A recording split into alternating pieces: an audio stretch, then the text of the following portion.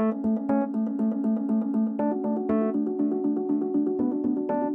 January, Oxford University Press announced its support for SHAPE, a new collective name for the humanities, arts, and social sciences, and an equivalent term to STEM.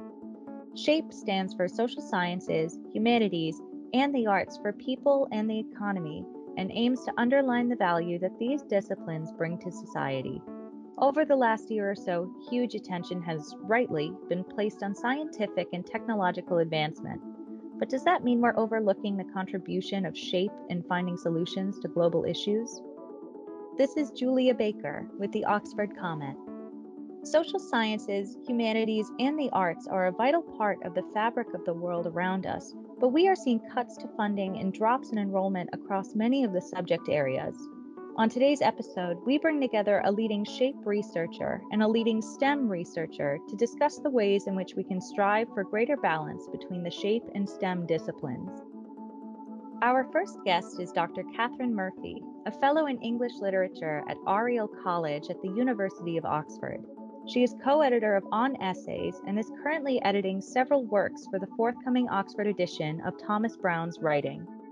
Speaking with Dr. Murphy is Professor Tom McLeish, the inaugural Professor of Natural Philosophy in the Department of Physics at the University of York in the UK. He is the author of The Poetry and Music of Science and one of the editors of the scientific works of Robert Grosseteste, Volume 1. Facilitating their discussion is Thomas Woolard, humanities correspondent for the Oxford Comment. Welcome to the Oxford Comment podcast. This is Thomas Woolard, the humanities correspondent, and I'm joined today by Dr. Catherine Murphy and Professor Tom McLeish. So if you could quickly just describe your career and research for us, please. Hello, I'm Catherine Murphy. I studied Czech and English literature at the University of Glasgow and then came to Oxford for my master's and PhD in early modern literature.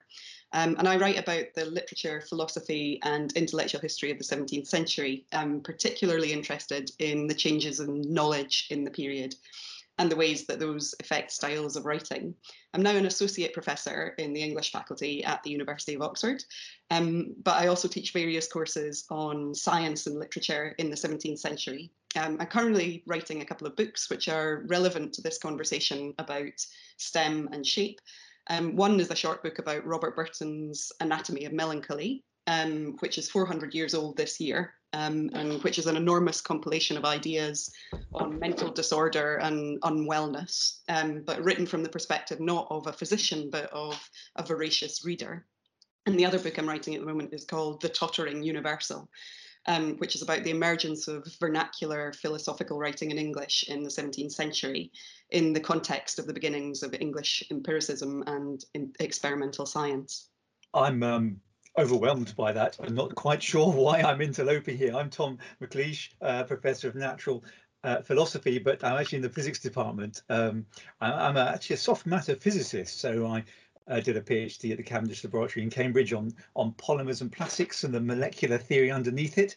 And I've also held lectureship posts at University of Sheffield, a chair at Leeds, where I ran a large group. I was spent a few years, as my colleagues insist, on the dark side as Pro-Vice Chancellor for Research at Durham University. But everything I've ever done is interdisciplinary, and I've never really felt comfortable in the boundaries of a single discipline. The sort of physics I do, although from a humanities point of view, science can look over monolithic, I've always trespassed there too. So it was between physics, chemistry and chemical engineering. Last 10 years or so, I've been working as a physicist with biologists and finding just how rich the different discourses, different methods, different ways of thinking about science work there. But starting off in Durham, I started, actually in Sheffield before then, started working with theologians. I've been fascinated by the history of theology and religion and science for a long time, for lots of different reasons. And then from Durham, was able to develop in a very satisfying way, a long-standing interest in the history of science, particularly the medieval history of science. So for 12 years now, I've been sort of a medievalist. And this job at York, I have a day a week officially in the Centre for Medieval Studies, which is lovely. About half my time is devoted to working as a scientist in the humanities faculties, and half in the science. I've kept core science going, which I think is very important. actually run a national network on physics and biology. But I've written a couple of books recently, and I suppose the one more relevant to our discussion is with OUP. It's called The Poetry and Music of Science, and I wanted to explore the role of creativity and imagination, which are different but linked, within science. And I did that by comparing both the history and practice across sciences and arts and the humanities, and found a very surprising story, which I was delighted to tell. So that's an area I'm particularly interested in. And all point to the early modern period. So that's where it all got wrong and fragmented. So I'm very interested to talk with Katie about that. Thank you very much for both of those introductions. So how would you say that, to get into the meat of the topic, how would you say the opposition between arts and science has dominated modern discourse? And is it ever useful to think about the subjects in this kind of particular way? I don't know, Kate, do you have an idea about where it all started? I've given you a starter for 10. Is the early modern period there?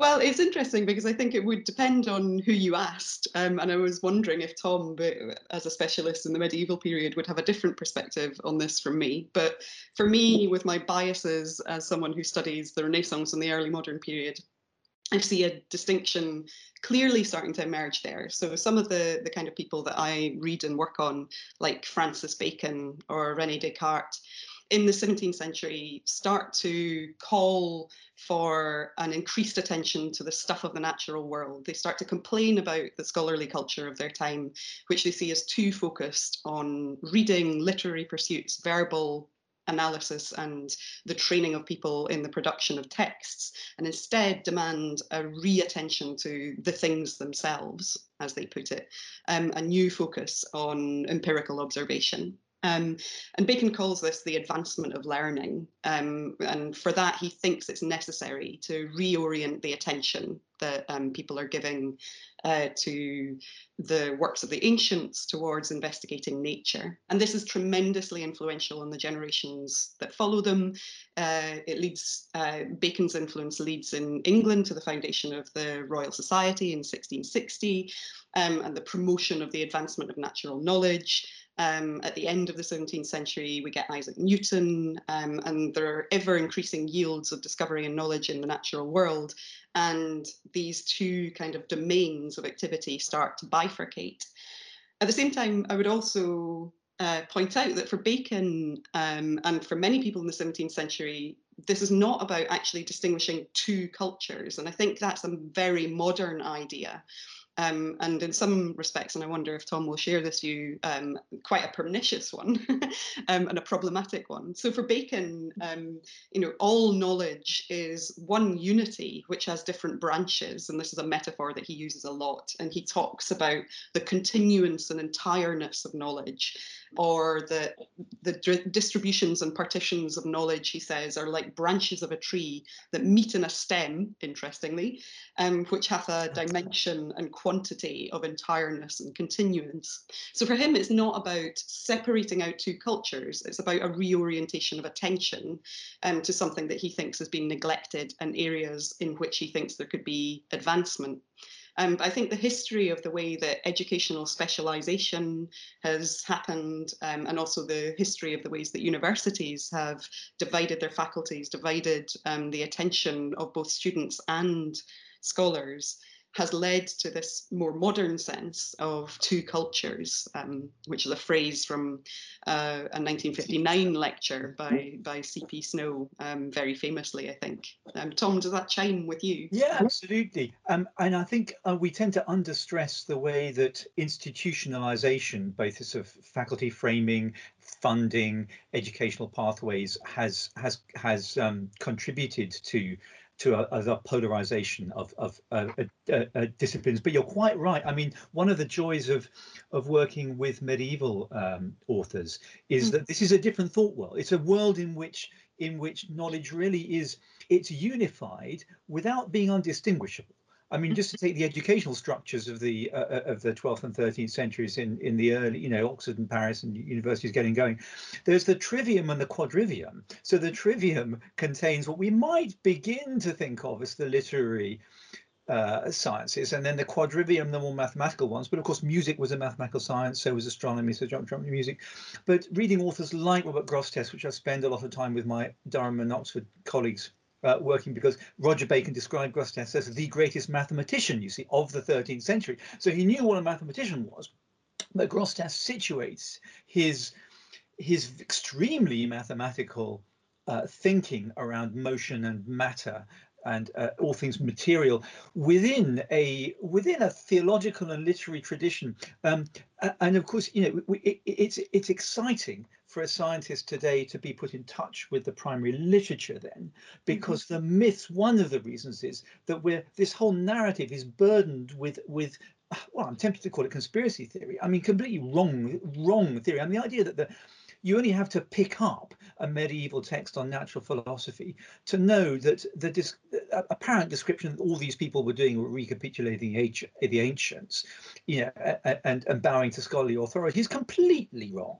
The great creative minds were doing great creative things then. So that pins, if you like, that sort of brackets. So there's no two cultures then. And you're quite right. In the early modern, the 17th century itself, I've recently got very interested in science and poetry, because actually version 1 of the book I got wrong. I said that one aspect of the two cultures is that Wordsworth's great hope he wrote in the preface to Lyrical Ballads, 2nd edition, is that the day would come when science would inspire poetry as much as any other activity or experience of human beings. And I said, of course, that's not true. But of course, it actually has, and it was true. So the 17th century saw people like Elizabeth Tollet, who knew Newton very well, John Donne, Milton. I mean, there was rich intercourse between science and poetry. In fact, the scholar I've had a bit of correspondence with, Ertrud Huber, in Munich. I'd love you to tell me, Catherine, what you think about what she says. So Ertrud says she reckons that the seeds of separation, if you like, planted in the early modern century, really came to fruition in early Romanticism, in poetry first. And it was poetry that divided. But so, I mean, two brief quotes, one sentence quotes to illustrate that. One is, so going back to Thomas Sprat, I feel very guilty, actually. The Royal Society, it's all the Royal Society's fault, of course, it always is. He wrote this weird book we call The History of the Royal Society in 1667 or 8, so only about 5 or 6 years in, so it wasn't a history, it was like a manifesto. And he talked about scientific writing and thinking. He says we must separate the knowledge of nature from the colours of rhetoric, the devices of fancy, or the delightful deceits of fables. And I think that's embedded in that book. That illustrates how the early institutionalization, the professionalism of science, also started to drive the wedge. So by the time we get to mid-19th century, 1848, year of revolution perhaps, but we get actually a progenitor of my own book, a man called Robert Hunt, wrote a book called The Poetry of Science. But Hunt's Poetry of Science isn't about a comparison of creativity, or if you like, humanity's shape within science. It's all about people going wow at science. And he says this, he says the fumes of the laboratory, its alkalics and acids, the mechanical appliances, the observatory, its specular and lenses do not appear fitted for a place in the painted bowers of the muses. So in typical romantic prose, here we have the two cultures. It's fascinating, the whole question of the relationship between rhetoric and what we anachronistically in the 17th century call science, because they talk about natural philosophy or natural history. Philosophy and history, of course, are what we now think of as arts disciplines, and again, it's a sign of the indistinction between the methods of these different focuses of attention, that they're still called philosophy and history. But that question of the rhetoric of scientific writing, I mean, Sprat, as you say, does reject the colours of rhetoric, or at least seems to, while surreptitiously deploying them himself. And Robert Boyle talks in an essay about why he uses essays as the genre for science. He says, we shouldn't use elaborate rhetoric when we're writing about scientific material, because that would be like to paint the lenses of your telescope. But he then goes on to say, However, you wouldn't want to bore your reader. So it's important that your writing nonetheless be persuasive and elegant. And after all, we do decorate our telescopes, just not the lenses of the telescopes. So he has a kind of distinction between the rhetorical delivery of science and the actual instrumental observation that happens through the lens. Yeah, obviously Boyle is fascinating, and he Yeah. calls on metaphor in wonderful ways. Yeah, absolutely. But the question of poetry and science, a very important development in the Renaissance and in the 16th and 17th centuries, is the rediscovery of Lucretius's ancient poem De Rerum Natura, which is on the nature of things, and is an epic hexameter poem on physics. It's about the nature of the natural world. It's about the constitution of the cosmos. And it's an immensely significant thing for the early modern period, the rediscovery of this poem, and that gives a model for writers in a dangerous model, because he's considered atheistical and libertine and dangerous. But it gives a model of the ways in which poetry can seriously engage not just in the delivery of scientific work, but also in thinking through its mechanisms. So in Lucretius, there's a fundamental analogy between the letters with which a poem is made up and the elementa, he calls it, the atoms with which the world is constituted. And that influences everybody. Robert Boyle, again, talks about, when he's trying to argue for the madeness of the world, talks about the world as being constituted like the Aeneid, a complicated poem with its own kind of syntax, and the human body as having a syntax and a grammar that means that we have to read it as if it is an artistic production. And the metaphor runs throughout the period. Yeah, I'm just fascinated by this, and I should say that my experience of researching and writing poetry, music, and science, the book I thought I was going to write just wouldn't allow it to be written, itself to be written. I thought I was going to write, okay, here's my conversations with artists and poets and musicians and so forth, and their creativity, and here's my, similar but rather different conversations with scientists, and here's a lovely undergraduate essay as a final chapter bridging between the two. Can't write that book. It's impossible to write that because it's not true. In fact, there isn't a humanities or arts mode of creative thinking the new. There are different modes, and I found that some people think visually, and some people think textually, and some people think in abstract ways. But those three, those are arbitrary, but they work for me. They cross all domains, and the wordy one. Halfway through the project, still at Durham, I remember Pat Waugh, Professor of English at Durham. You might know Pat, Virginia Woolf scholar, and also very interested in science. She said to me, Tom, you know, don't you, that it's not a coincidence that the early English novel and the experimental method have their origin in the same century. It's that back half of the 17th, early 18th century.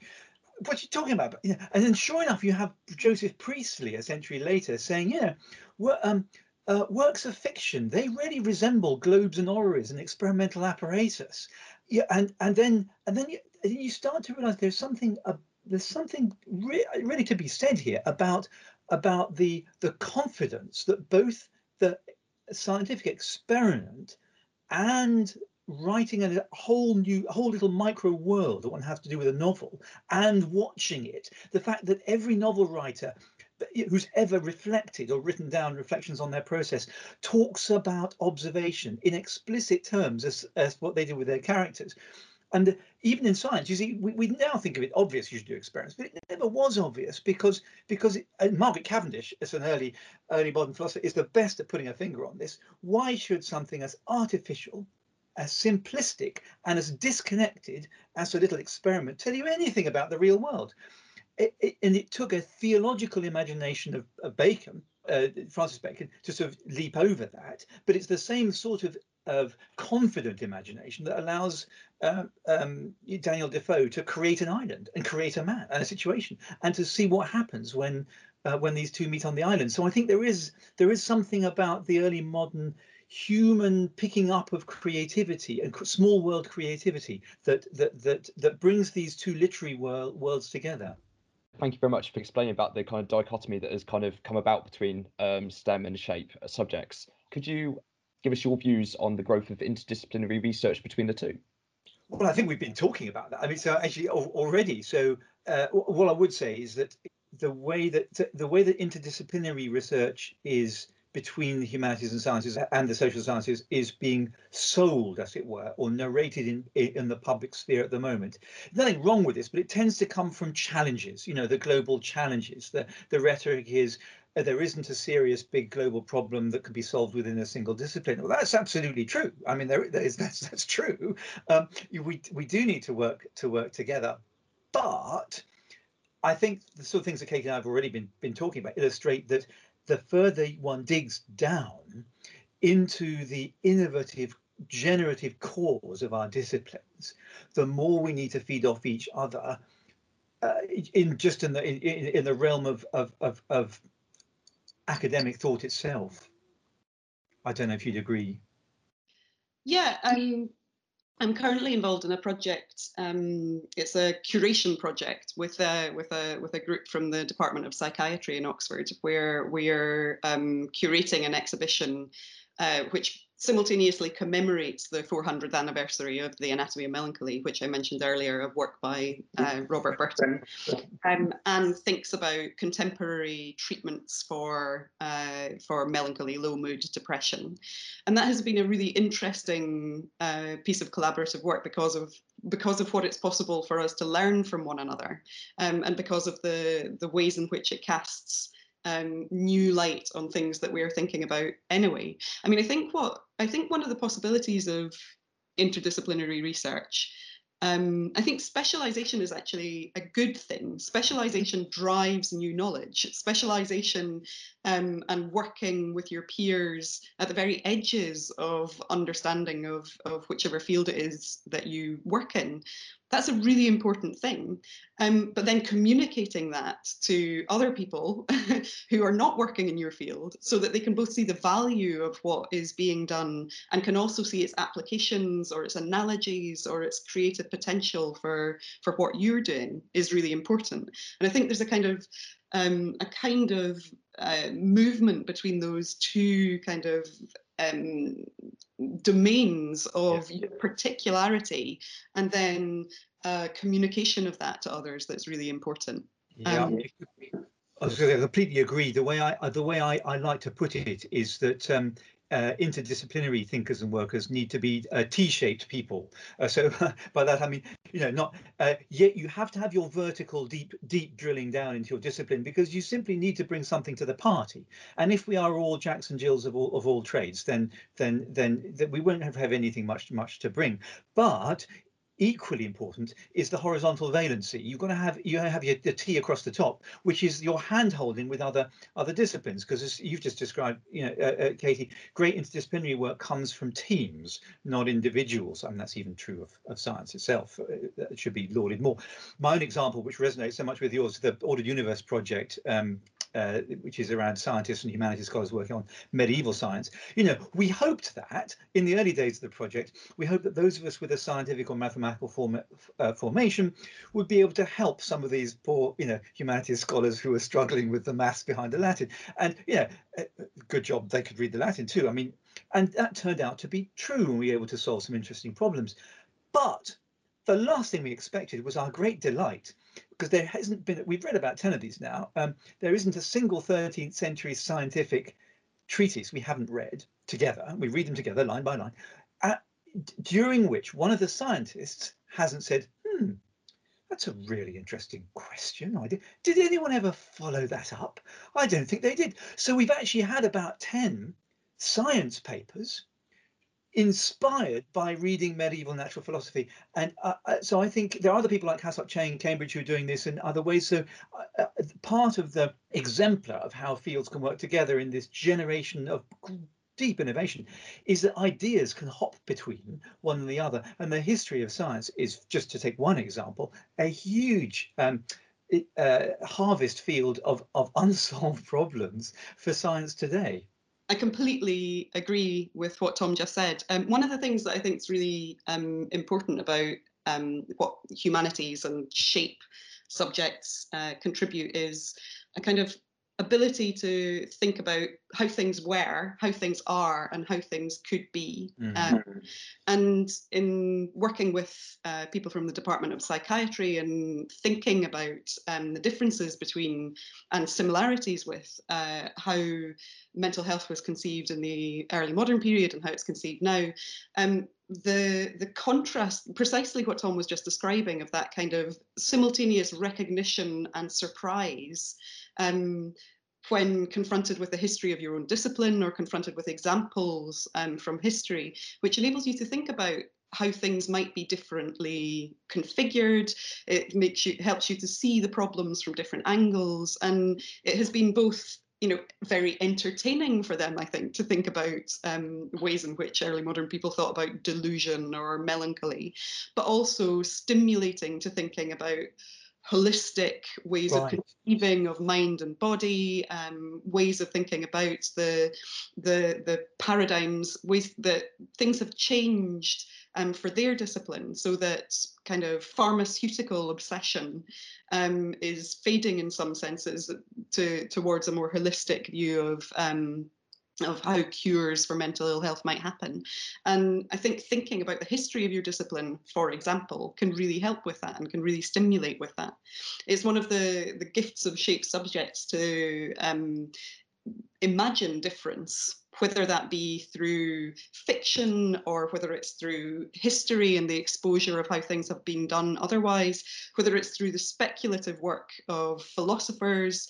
That imagining things otherwise is something that I think SHAPE subjects do particularly well, but it's also something that STEM subjects do, because of course, in order to project your next developing idea, you have to imagine how things could be otherwise. Yeah, one doesn't deduce our model of the universe, one induces it, so one has to imagine it. And the penny dropped for me once when I realized that what my colleagues meant, actually very few scientists talk about the scientific method, to be honest. And you know, look, I've often said, look, if there was such a thing as a scientific method, I'm a professor of physics, right? Before I would have had a course in it, wouldn't I, at some point?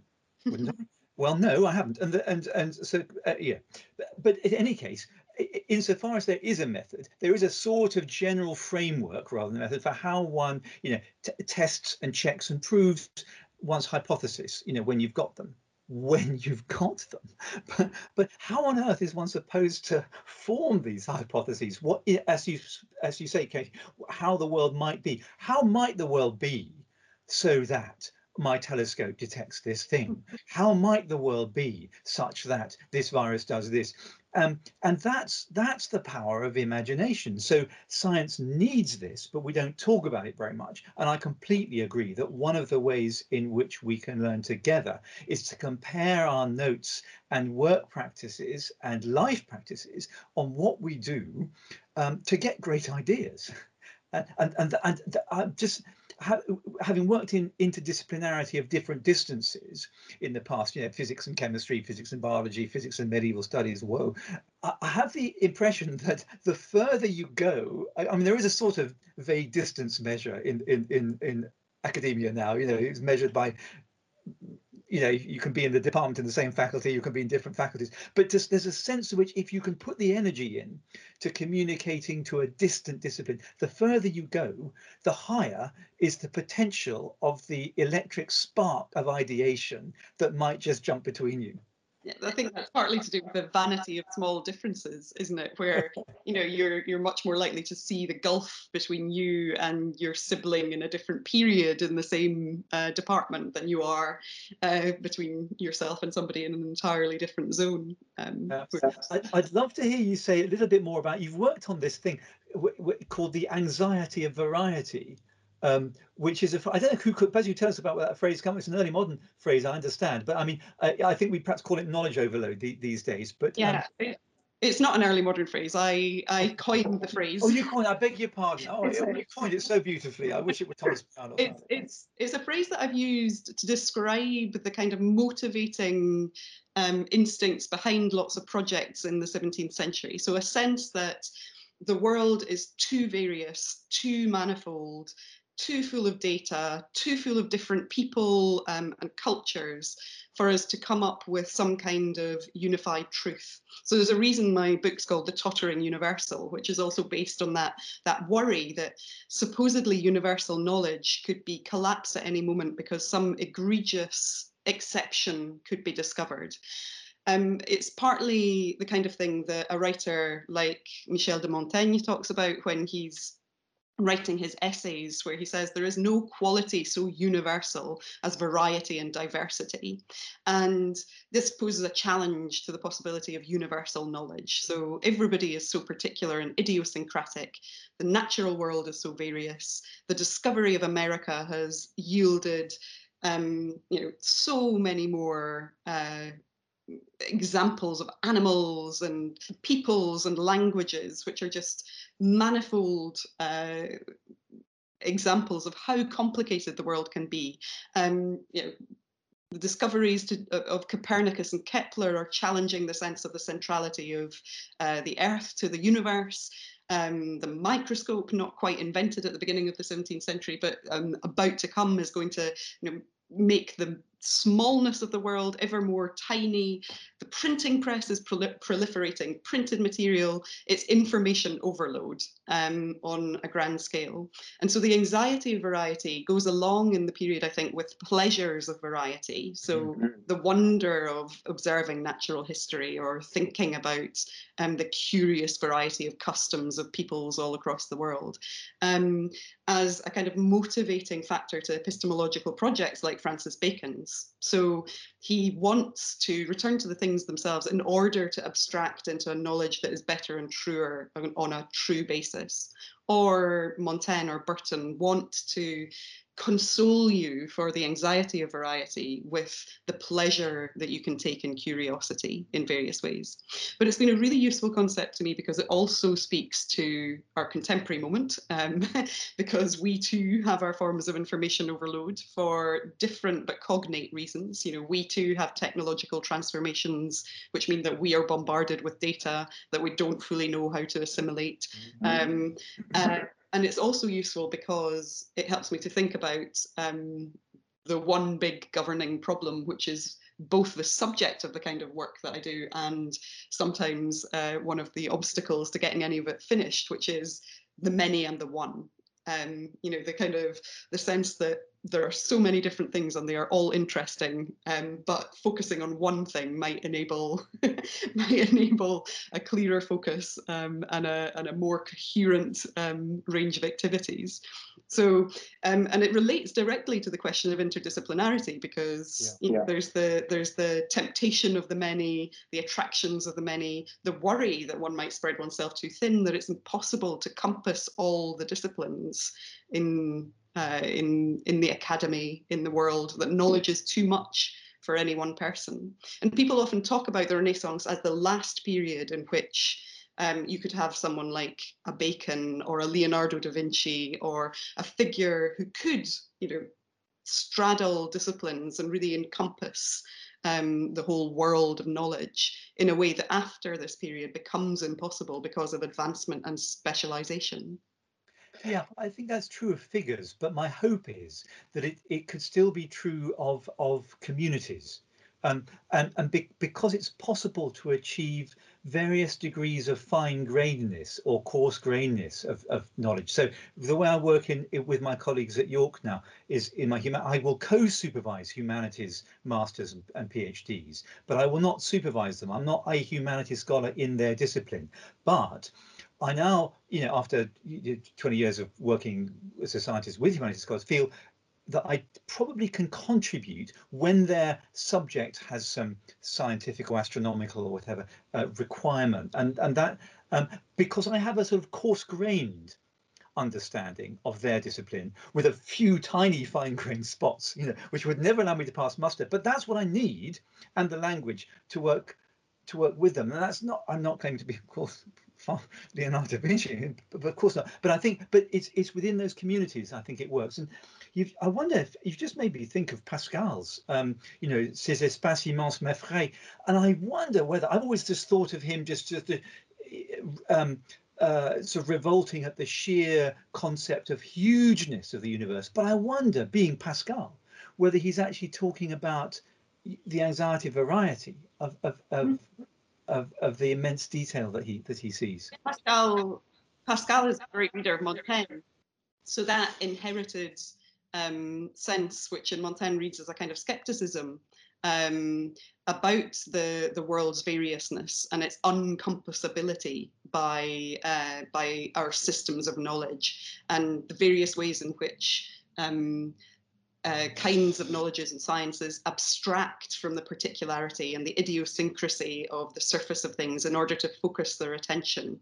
I think those are things that they share. But and like all, sorry, I would say like all tensions, the tension between universality and particularity is a really creative one. Happens in poetry, but I mean physics. I feel very fortunate to be in my own science, because physics sits right at the sort of nexus of, as far as we're aware, extremely universal. We call them laws. So just a metaphor, but gravity, for example, seems to be the work the same across all the universe, all times. But the variety of the consequence of that. Just take one example of the exploration of our solar system in the last 20 years. Has led to, there are about 20 or 30 spherical rocky bodies of the size of our moon, little worlds, and every single one is different. Jupiter's got one that looks like a pizza, it's cooking as Io. There's Enceladus with an ice world with an underground ocean. Mercury is Janus face. I could go on and on. It's delicious, but they all just form of rocks under gravity. Yeah.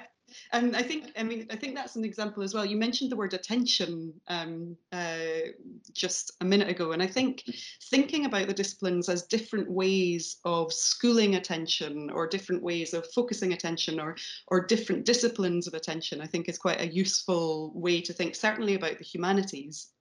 And also about the way that the STEM subjects work.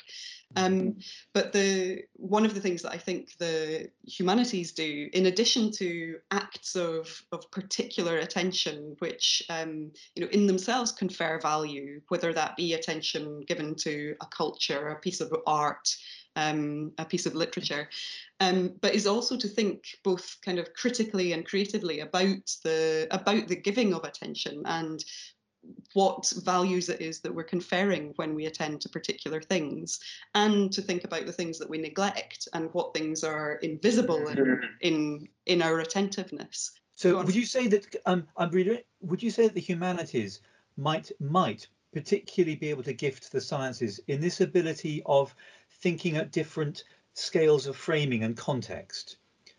So I think the science is better if it's contextualized, or at least even if a particular problem is thought of, as it were, from different distances, as one would a picture. One looks at an impressionist piece of art by going right up to the canvas with your nose and seeing the incredible brushwork, but you can only understand how it all works by stepping right back. And I wonder if that's a way that the humanities might be able to help SHAPE might be able to help STEM in future.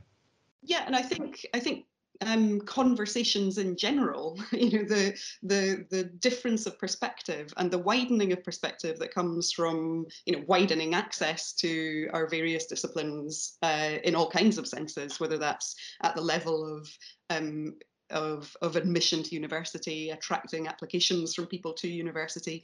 Multiplicity of perspective is not just a kind of global good, because it means that things are multifarious, and there's a kind of ecology of variety which is useful, but it's also individually useful. One's own perspective is enriched by conversations with other disciplines, with people working in different fields, and with thinking about the ways in which those kinds of learning or kinds of the silo in which one might be used to thinking can be set in a relativizing context by thinking about it historically, or by thinking about it in its neighborliness with other disciplines. And I think that's something we've both experienced in our work and in conversations with people in different fields.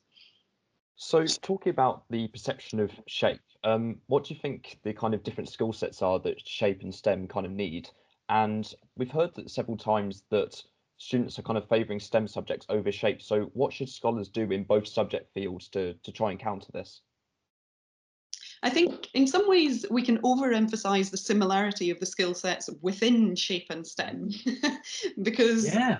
my own distinction as someone who is primarily an interpreter of texts and ideas and a writer and speaker about them are very different to the statistical analyses of data that a linguist might produce, or someone a social scientist engaged in the study of populations, or a geographer who's thinking about migration.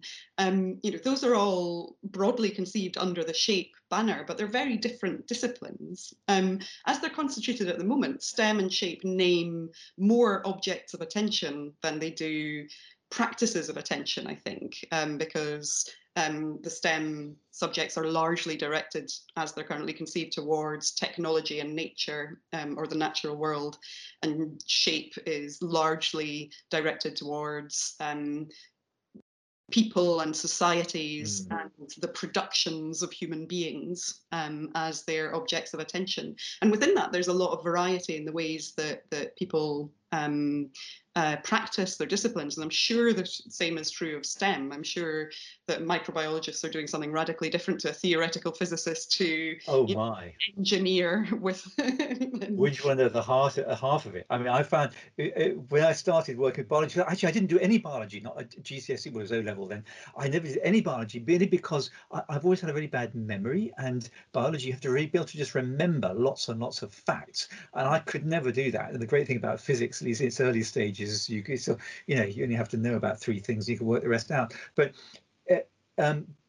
so there is this deep contrast of focus to immense variety and particularity, and the distinctions, which so I've learned so much about what attention to detail in science can deliver from my biologist colleagues, and I hope if they've learned anything from me, it might have been, well, every so often it's worth stepping back and asking, well, is the answer to this question and understanding really at the level of the particular atoms and molecules attached to this particular point, or is it at a larger scale? Might it be something to do with disorder rather than order? And so some of these counterfactual, might it be this way? Actually, but George MacDonald, I came across a lovely piece in George MacDonald's De Chevaux. He's not very well read, not much read these days, but of course George MacDonald, the great inventor of fantasy literature, was fascinated by science and loved thinking about science.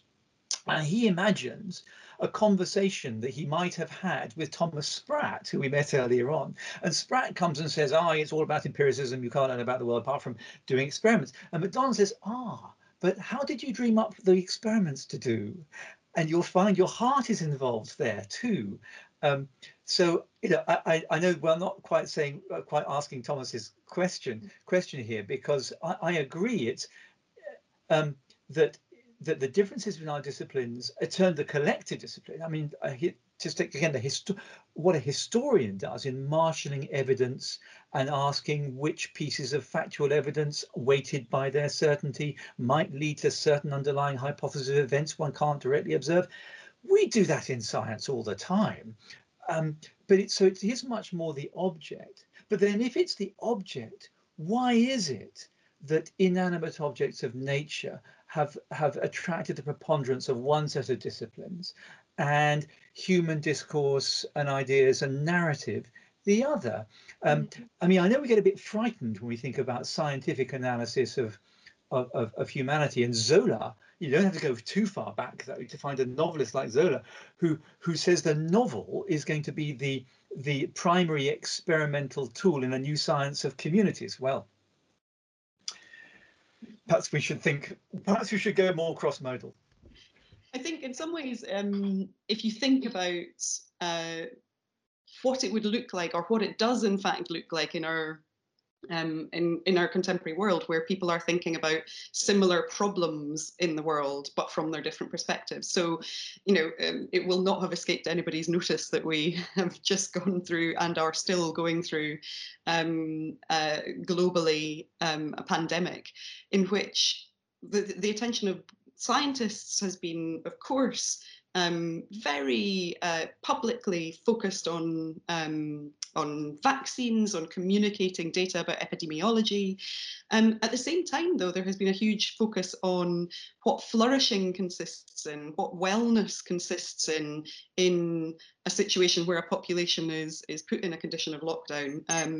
And that has had scientific and medical and arts-based solutions, arts-based questions are being asked. I know in the university there are lots of research projects which collaborate between, say, the museums and the Department of Psychiatry, thinking about how people's mental health, how their health are affected in these circumstances in relation to art. Studies of how much people are reading. I know there's a work at the University of Portsmouth on this at the moment, on how literature has been an important part of people's experience recently. And I think faced with particular problems, you can see the ways in which the different disciplines have different things to bring to what adds up to an overall focus on human flourishing or innovation or whatever kind of bettering of the state of things might be desired.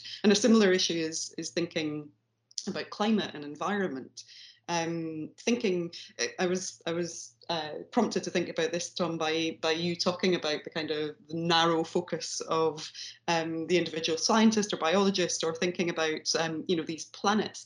The ways in which we attend to nature is a huge theme at the moment for literary study, and also for historical studies of how people have dealt with situations of change, of weather, of climate, of dearth in the past. So the ways in which our various disciplines respond differently to emerging challenges, I think both speaks to differences between the disciplines, but also to the ways in which both have things to offer. Both STEM and SHAPE subjects have things to offer in these contexts. So before we conclude for the day, we've heard several times about needing to achieve a balance between STEM and SHAPE subjects in academia. So where would you say that balance lies, and do we need to achieve a more balanced future for it? I'd love to hear what Catherine might say about the possibility of degree courses that are entirely integrated. I mean, there's one at UCL, but I wonder whether the future there will be, I hate to use the word market, but students will be really interested in university degree formations that bring equally the humanities and the sciences together in an integrated way. As somebody who grew up in Scotland and is therefore a product of the Scottish school and university system, I do find the English university system specialises extraordinarily early, and the school system. So I mean, this is a question which I think extends between school and university in terms of the diversity of things that people can do at early stages. There are already joint degrees in science and humanities subjects, but they're very particular. In my institution, maths and philosophy, physics and philosophy, computer science and philosophy, where people are working, where the disciplines are already cognate, and where the aim is not to offer people a kind of, in the American style, a broad grounding at undergraduate level with a kind of major and minor, where there's a requirement to do courses from different areas of knowledge, but more because they're already sibling. And personally, I think both in terms of, I think in terms of even internally within SHAPE, a diversification of what it would be possible for people to do as their first degree at university would be really rich. And the idea of extending that to have a sense, to go back to Bacon's phrase, the continuance and entireness of knowledge, to have a sense that one is initiating oneself into the entireness of knowledge and specializing from a broader base would be extremely attractive to me personally. I hope so, and I think it would apply, would supply a next generation of students with a much richer skill set, just to talk about that very instrumental level than I certainly had. I have a Scottish surname, but I didn't come through the Scottish system, unfortunately, which I had. But I also wonder whether a day will come when we'd recognise that science is actually a humanity, and I think that would do as it'd be very interested to ask the question, why for not just centuries but millennia has it been an essential part of being human to reflect on what order underlies the natural world and how might we understand it? And as Einstein said, this, the most incomprehensible thing about the world is it's comprehensible. The sheer surprise that we can do science, I've always felt, has huge humanities consequences, just that experience. And among that, huge theological consequences, by the way, for my theologian friends. So the real theological question around science is not, how do you make compatible science and religious belief? That's a dull, fruitless question. But the much more interesting question of what is, like all theological questions, what is at the heart of purpose of human beings, and why do we do this? It all goes back to something you were saying much earlier about the trivium and quadrivium of the medieval and early modern university. Those 7 subjects are called the liberal arts, and astronomy and mathematics are included in the arts curriculum. Yes. In the earlier conception of the university. Yes. I didn't expect to end this conversation by advocating a return to the early modern university, but I suppose with my... We could try. We could offer a liberal arts, a proper liberal arts, as in the trivium and quadrivium, to another generation of students. Let's work on that. Let's do a York Oxford thing and see how it works out. I'm not sure it would make Francis Bacon happy, but that's not why we're here. That's definitely not why we're here. Thank you very much, Dr. Catherine Murphy and Professor Tom McLeish, for joining us today, and thank you very much for joining us on the Oxford Comment. Thank you. Thank you. Thank you. Pleasure.